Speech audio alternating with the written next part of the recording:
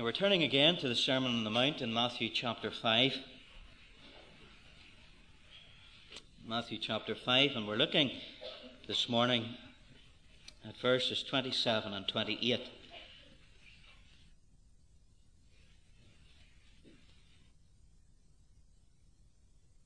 Just before we read these verses together, let's bow our heads in prayer and come before the Lord and ask Him that He will speak to us through His infallible truth today. Our Father, we come to Thee as the one who has inspired this book.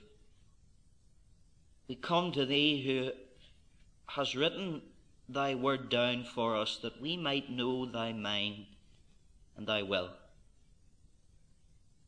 that we might be instructed in the ways of righteousness and truth. And Lord, we live in a world that is full of lying and deceit. And we pray that as we have come and shut the world out in a measure today, to seek Thy face and to seek Thy guidance, that, Lord, You would reveal Yourself to us. We pray for those who are sick. We pray for those who mourn. We pray for those who are sad. But, Lord, we pray most of all for those who are in sin, believer and unbeliever alike, that You will rescue them, that You will fill this place now with Thy Spirit and take a dealing with us for Christ's sake. Amen. Matthew chapter 5 and verse 27 and 28. You've heard that it was said by them of old time, Thou shalt not commit adultery. But I say unto you that whosoever looketh on a woman to lust after her hath committed adultery with her already in his heart. I want to entitle my message today, Dangerous Liaisons of the Mind. Dangerous Liaisons of the Mind. It is true that the Eskimos of North Alaska and the American continent till recently lived in such a way and in such a custom as men and women would have done 500 years ago. In fact, for food they depended mostly on the polar bear, and they depended on the meat for food, they depended on the fur for clothing, they depended on its fat for cooking, and they depended on its bones and its teeth for tools. So you can see how in a prehistoric way they depended upon this animal in every quarter of their livelihood. Because of that, over hundreds of years, they developed an ingenious way of catching polar bears. And what they would do is, first of all, they would kill a small animal, for instance, a seal, and they would take that carcass and corpse and drag it across the snow and bring a trail of blood through the snow leading to one specific central location. And then they would take a knife and they would freeze the handle of that knife deep into the snow and ice, about 2 feet. That was a sharp, double-edged knife. And they would place the carcass over the double-edged blade, and the polar bear eventually would see the tracks of blood in the snow, would follow those tracks of blood and find that there was an easy meal for him. And once he tucked into the food, that delicacy would be devoured very quickly. But the Eskimos were smart enough to know never to use a large animal upon that blade. The reason why they took a small seal was they wanted the polar bear to be incredibly hungry after eating the seal. And just as you remember, perhaps as a boy, or maybe like me as a husband, once your wife has beat the cream, you like to take the whisk and lick the cream off. And that's what the polar bear does. He devours the little seal and he licks the blade. He licks and licks and licks. And a phenomenon takes place because the more blood he licks, the more blood he gets. And what begins to attract him is his own blood. And in fact, it is his own blood that kills him. I would call that fatal attraction. We could use it as the fatal attraction of sin. But specifically in our context today, it is a wonderful illustration of this sin of lust. The Lord Jesus, as he has been doing, addresses the 10 Commandments and comes as the new lawgiver, as the one who will fulfill and fill up the law of God to its completion, its prophetic fulfillment. And he comes again and addresses for us the 7th commandment, thou shalt not commit adultery, and the 10th commandment, thou shalt not covet thy neighbour's wife. Previously, in verse 8 of this chapter, in the Beatitudes, he told us, blessed are the pure in heart, for they shall see God. And now he goes not to the blessedness of the purity of heart, but rather he goes to those who offend in the sin of lust and offend against purity. He now goes to the prohibition of adultery. He now speaks concerning what will happen, men, and the process psychologically and sinfully of a man who falls into lust. Now, what he is speaking of is not what the scribes and the Pharisees have said. If you look at verse 27, he speaks upon what God has already said, what God has declared, thou shalt not commit adultery. Now, to the Jew, although, as we will see in the weeks that lie ahead, what they had begun to bring into vogue in relation to divorce, divorcing a man or divorcing a woman for everything under the sun, theologically the Jews saw adultery as a very serious sin. You can see that from Leviticus chapter 20 and verse 10, that teaches that it was punishable by death, stoning. You would think that was severe enough judgment upon adultery, but the Lord Jesus is filling up. He comes and brings it a further step. He goes the extra mile with the law of God. He goes further and he says that it's not enough to refrain from the bodily act of adultery. But the Lord Jesus says, I want you as my people to refrain from the adultery of the heart.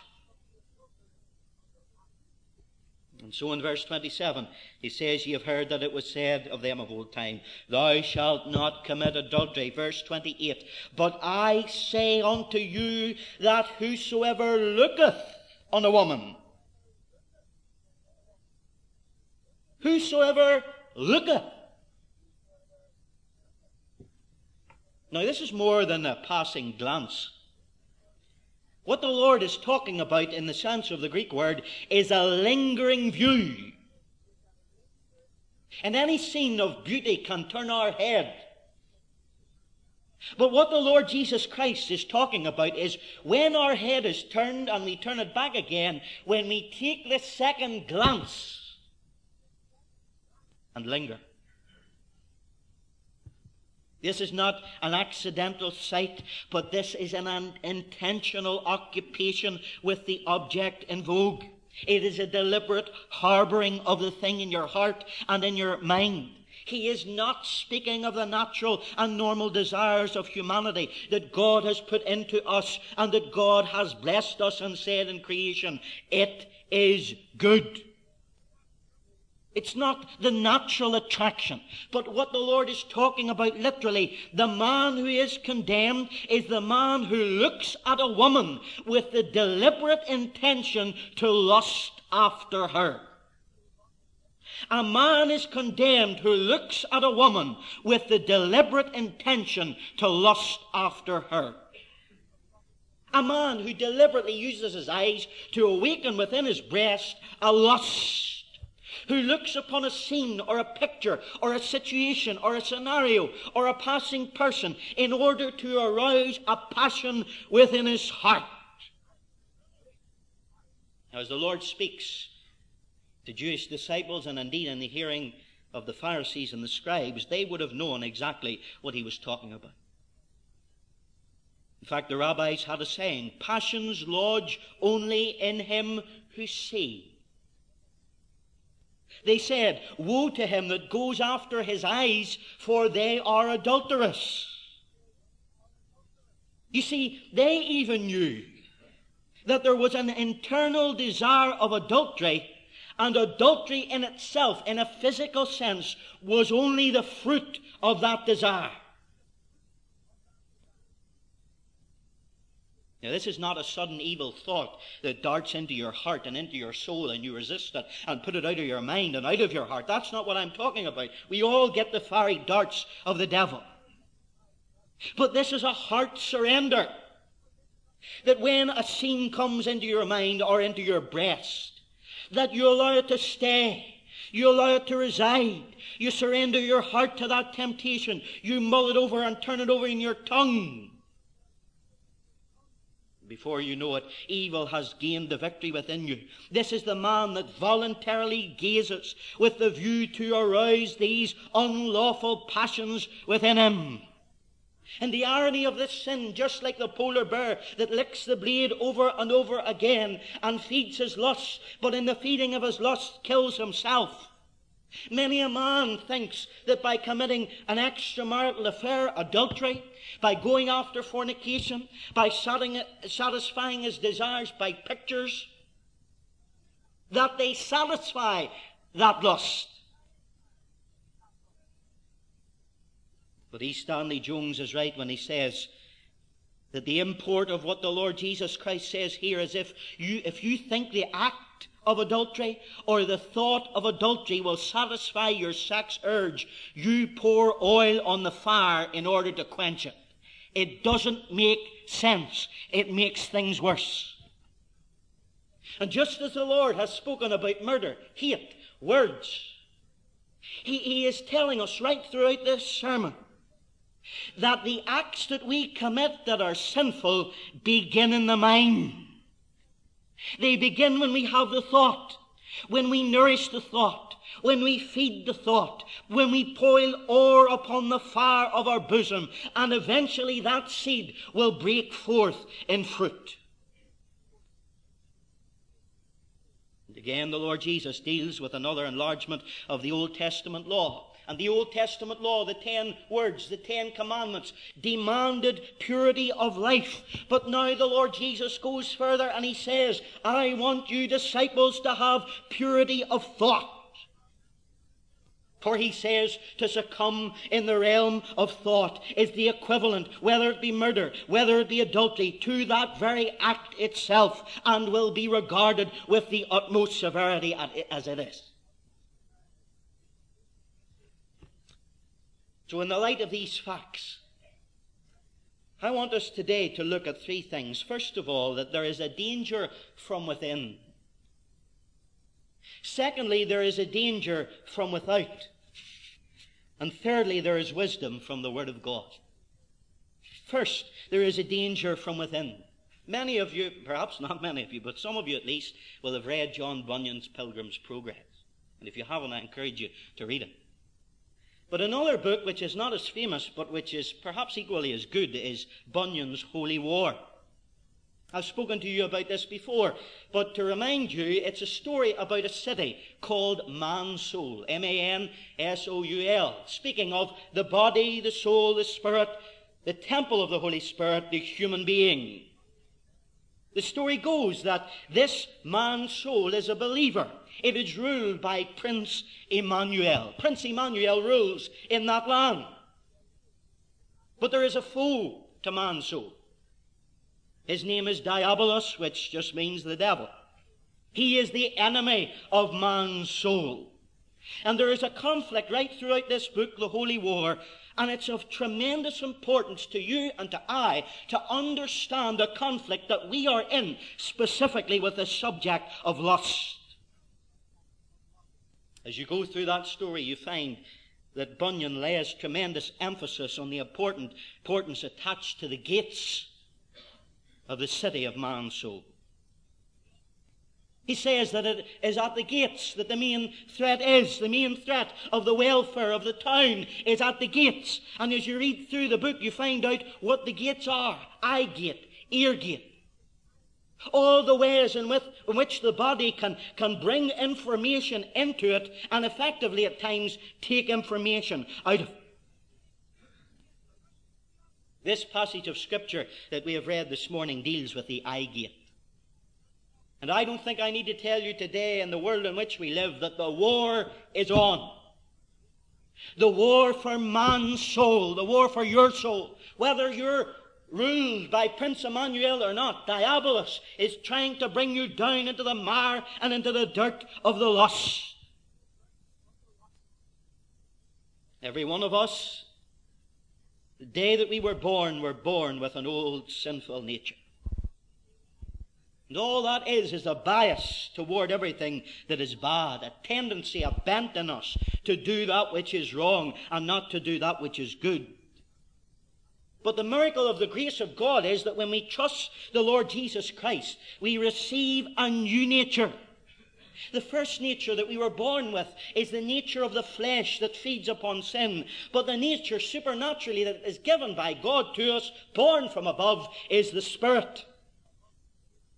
Now I want you to see how these relate the one with the other. Turn with me to Galatians chapter 5. And this is so important. We're talking now about the danger from within.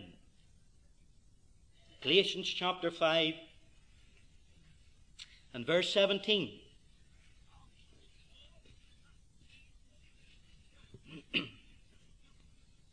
Paul says, "The flesh lusteth against the Spirit, and the Spirit against the flesh. And these are contrary the one to the other, so that ye cannot do the things that ye would." Now I want to break this up for you for a moment, because I want you to understand everything that Paul is saying about the danger from within. First, the flesh lusteth against the Spirit. That old nature that you were born with, of wickedness and sinfulness and of the flesh, that feeds on everything that this world can give it, is forever, every day, fighting with the new spirit of holiness that God has given you in Christ. There's a war on. Every day you're being pulled between these two natures. In fact, in the book of 1 Peter 2 and 11, it talks about how these fleshly lusts war against the soul. They're in a war against your heart. Indeed, a literal translation of Peter could be this: fleshly lusts which take the field against the soul. Paul goes on.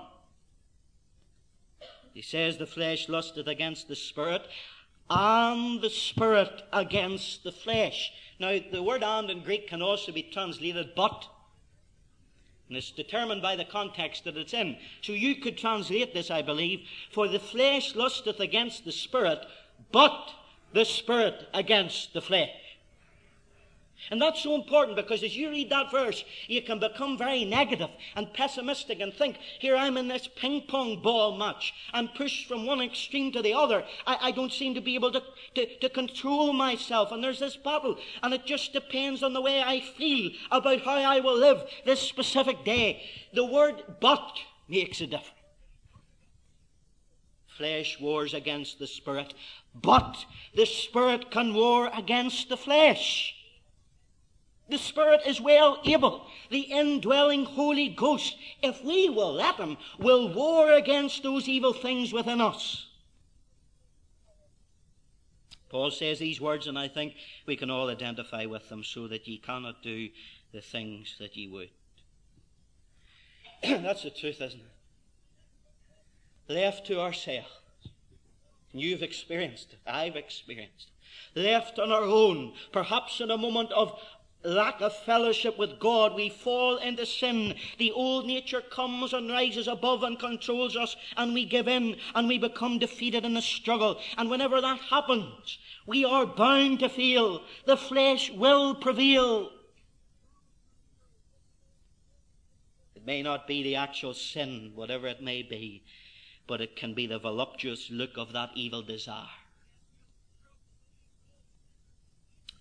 So what Bunyan is saying is what I'm saying, and what the Lord Jesus Christ is ultimately saying: that there is a spy in the castle of man's soul. There is a weak link. There is a traitor in the eye that opens up the gates and can let sin into the city and ultimately let ruin come in. How does it happen? Turn with me to 2 Corinthians chapter 10.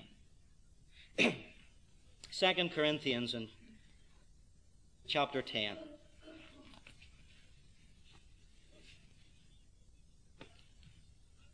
Verse 5. Now here's the answer, right? You've all identified, I hope, honestly with me, that this is the way we live. That there is this danger from within, but what is the answer to it? How can we overcome it? 2 Corinthians 10:5. We can cast down imaginations, every high thing that exalteth itself against the knowledge of God. Hear it. And bringing into captivity every thought to the obedience of Christ. Bringing into captivity every thought to the obedience of Christ. You're having trouble with your eyes. You're having trouble with your thoughts. Your eyes, your thoughts are causing sinful deeds. How do you stop it? Bring into captivity those thoughts. You know what that means? Arrest them. Put the handcuffs on them. You might say, that's all right saying that. But I just have them, and when I have them, I can't help them. Look, it is possible by the Holy Spirit to arrest those thoughts to the obedience of Christ. In other words, to what he is talking about in the Sermon on the Mount. The Lord Jesus isn't going to tell us something that we cannot do. Every thought.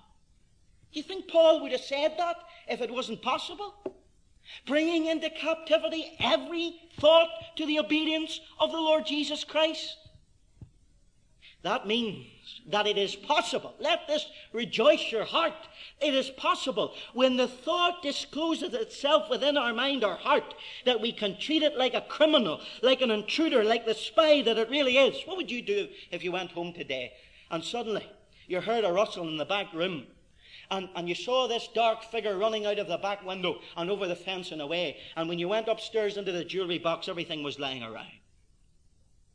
You would go, first of all, to the phone, ring the police. Is that what you would do? And the police would come, and if they could catch him, they would chain him and take him away. Now listen. When those thoughts come into our minds, when we look upon things with our eyes, we are told to bring them into captivity to the obedience of Jesus Christ. Every single one of them. He wants us to turn to the Holy Spirit who indwells us and literally drag that sin, arrest it. Say, Lord Jesus, did you see what's in my mind? And bring it into the presence of Christ. And when you bring it into the presence of Christ, it'll disappear.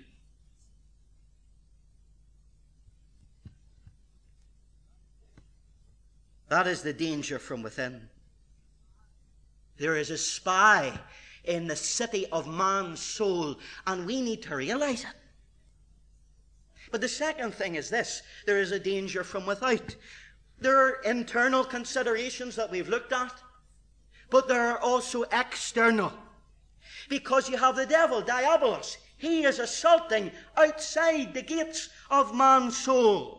He's assaulting the city with his forces. His onslaughts are serious. And you know why they're more serious? Because he's got a spy within us. They can collaborate. The old nature within is in league with the enemy without.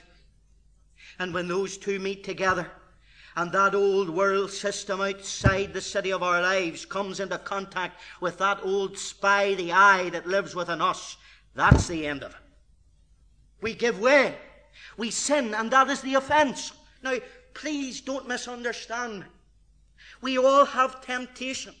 We all can have those darting thoughts that come into our heart and into our mind. That's not what I'm talking about. I am talking about when we surrender to them. There's a difference between temptation and sin.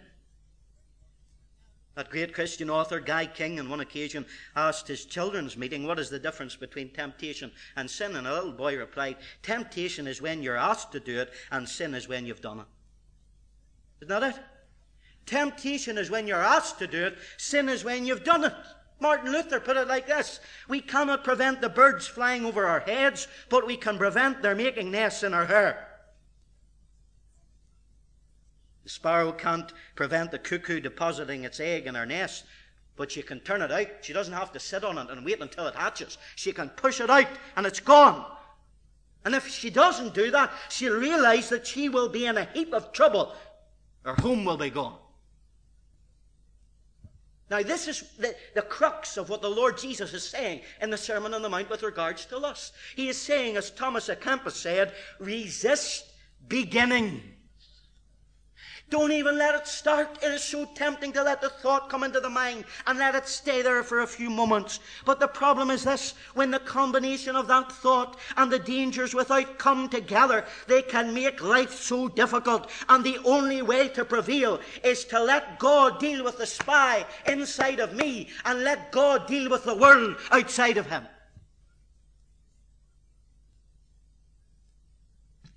There is a danger from without.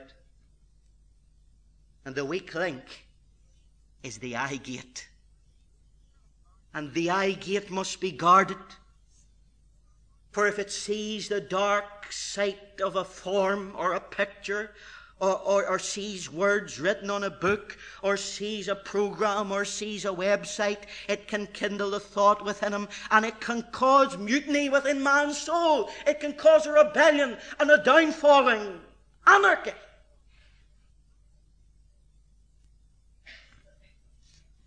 That is how that spy and that enemy without collaborate. James, I believe, was thinking exactly the same thing when he said, but every man is tempted when he is drawn away of his own lust and enticed.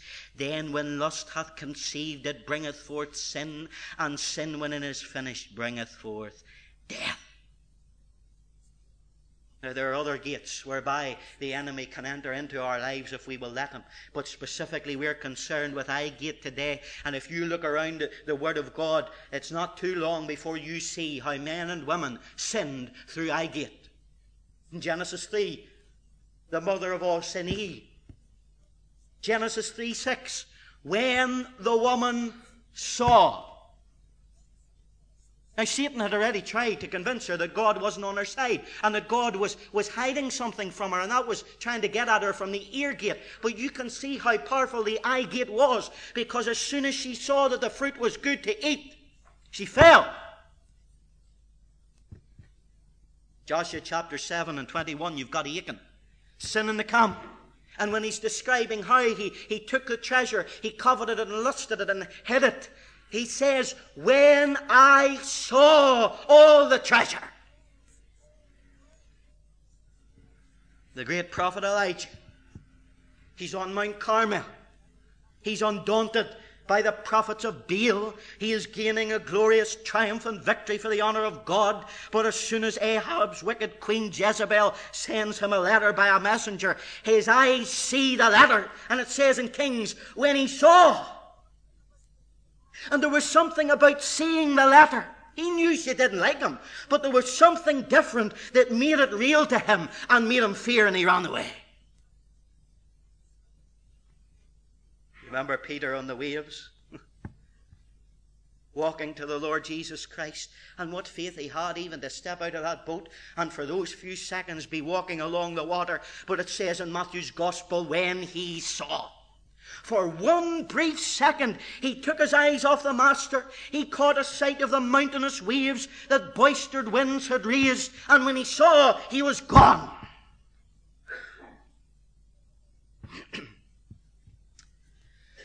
We live in a visual world.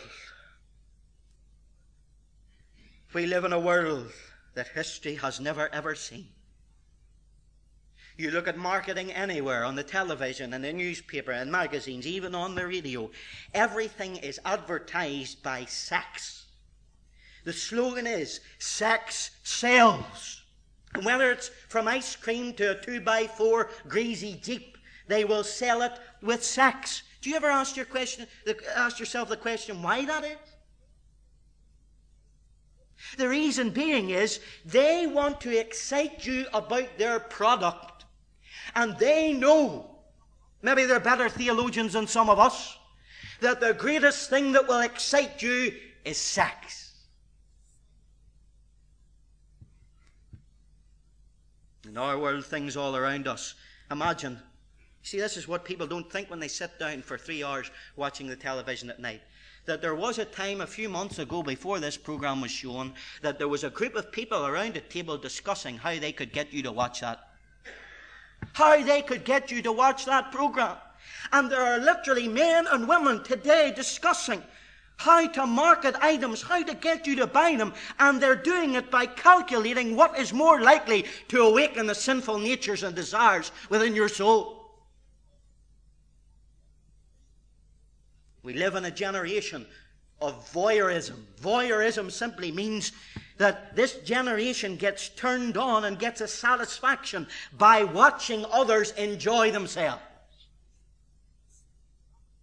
Now let's be frank, and we've got to be frank. I know that maybe some of you will be uncomfortable by some of these things that I'll say, but that, frankly, is just too bad, because our young people are listening to this every day, and if we don't say anything about it, we'll lose them to sin, to the world. Channel 4, Channel 5, I would vouch to say perhaps every night of the week, you can get whatever you want to view. That's not because I view it, I don't have them. Now, don't tell me that if you put your young teenager in a room with a television upstairs, that they'll not look at it. My friend, this is the age in which we are living, where you can get whatever you want through cable, through satellite, through anything, where the censoring laws in our land are being relaxed to allow almost any perversion to be broadcast as entertainment. Videos, internet. Do you know that 12% of the internet is pornography? 12%? Every day there are 300 new pornographic sites added to the internet. It can be the press, it can be the glossy magazines, it can be anything. D.A. Carson says this, and this is so true. Our advertisements sell by sexual titillation. Our bookstores fill their racks with both the salacious and the perverted. The vast majority of pop songs focus on man-woman relations, usually in terms of satisfying sex, physical desires, infidelity, and the like. And into this society, Jesus speaks his piercing word. Anyone who looks at a woman lustfully has already committed adultery with her. And we live in a society where it is easier today to commit adultery in the mind than it has ever been. Let me leave you in the last 5 or 10 minutes of our meeting with some wisdom from God's Word concerning this. And we'll look at this more next week, at the specific things the Lord Jesus tells us to do with regards to our sins that so easily beset us. But I want to leave you with 6 things, very quickly, that a man called Rick Holland preached on one occasion, and I heard him preaching it. 6 things whereby we can avoid committing this sin within our mind and then avoid effectively the fruit of it, which is the sin of adultery or sexual immorality. 1, and take these down if you've got a pen. 1, undertake the pursuit of biblical instruction. Undertake the pursuit of biblical instruction. You go to the psalmist. How can a young man cleanse his way? You're saying that. It's all right. But I can't handle it. I can't. How? By taking heed according to God's word. Thy word have I hid in my heart, that I might not sin against him. Now, my friend, and this is for the older brethren, it shouldn't just be up to you to put the word of God in. Now, please, older folk, more mature folk in the faith, Titus 2 says that the older men are to teach the younger, that the older women are to teach the younger. Please teach our young people what they ought to be doing, and even sit down. Remember Ezekiel? This is a wonderful phrase where he came to the river Kibar. Remember what it says?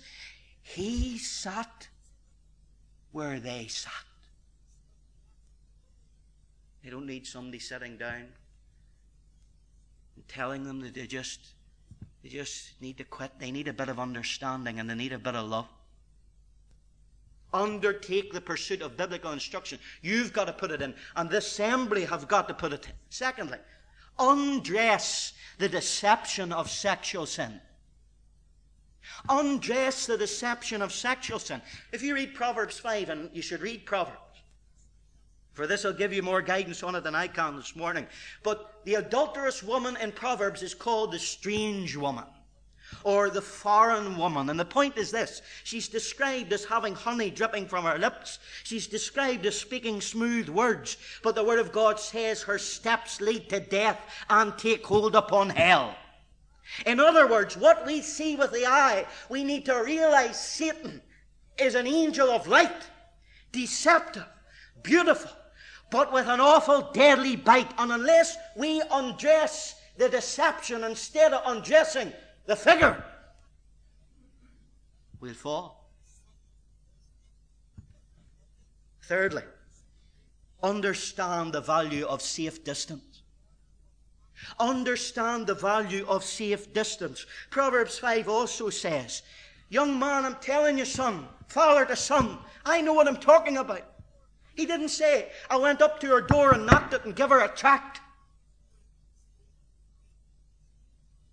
He says, keep far from her. Pass not by her door. Like Joseph running out of Potiphar's house, he left his coat with her to get out as fast as his feet could carry him away from sin. And that's what God is saying when the thought comes to us. Put it out of your head. I was reading the 119th Psalm again this week in my daily readings, and what a blessing it was to me to get those verses all together in the way that the psalmist puts them. And here is a man who committed adultery, and you know what he says in that psalm? Turn away mine eyes from beholding vanity. You know what that word vanity means? Worthless thing. Turn away my eyes, Lord, from beholding worthless thing.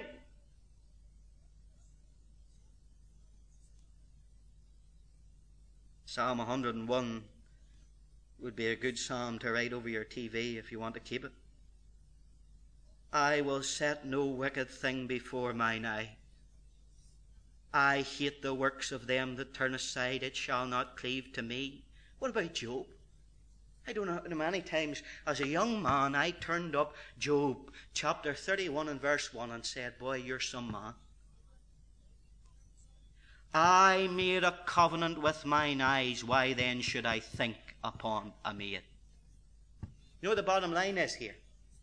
And I'll never forget this statement as it was said to me on one occasion. I refuse to be entertained by that for which Christ died. Do I? Fourthly, unmask the regret of sin's aftermath. Unmask the regret of sin's aftermath. In other words, we get this sort of, it's as if the devil drugs us into thinking, look at the grass on the other side of that field. That'll be great. But when we get to the other side of the field, we're left in guilt and remorse, and we just wish that we could turn back time and not commit that sin. But the fact of the matter is, at the point that we're tempted, we need to unmask the regret of sin's aftermath. We want to think about the remorse that we will feel. We need to contemplate the public disgrace, perhaps the disease, perhaps the marriage that will never ever be the same or trustworthy again. What your children will think in years to come when they hear of what went on in your marriage. What your mind will conjure up in times that you would just wish you could forget those things. And it really is the question, is an hour of pleasure worth a disaster of a lifetime? Fifthly, unmask the satisfaction of marital fidelity. You know what the wise man in Proverbs says? Son, drink from your own cistern.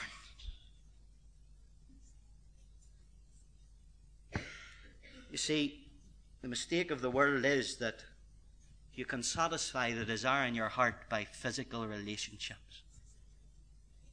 And like the polar bear licking the blood off the blade, you know what happens? You keep licking because you get hungrier and hungrier and hungrier. And that's not what men and women need. You know what they need? Intimacy. Intimacy. And every young person that has had a one-night stand has found out that intimacy can only be found in marriage.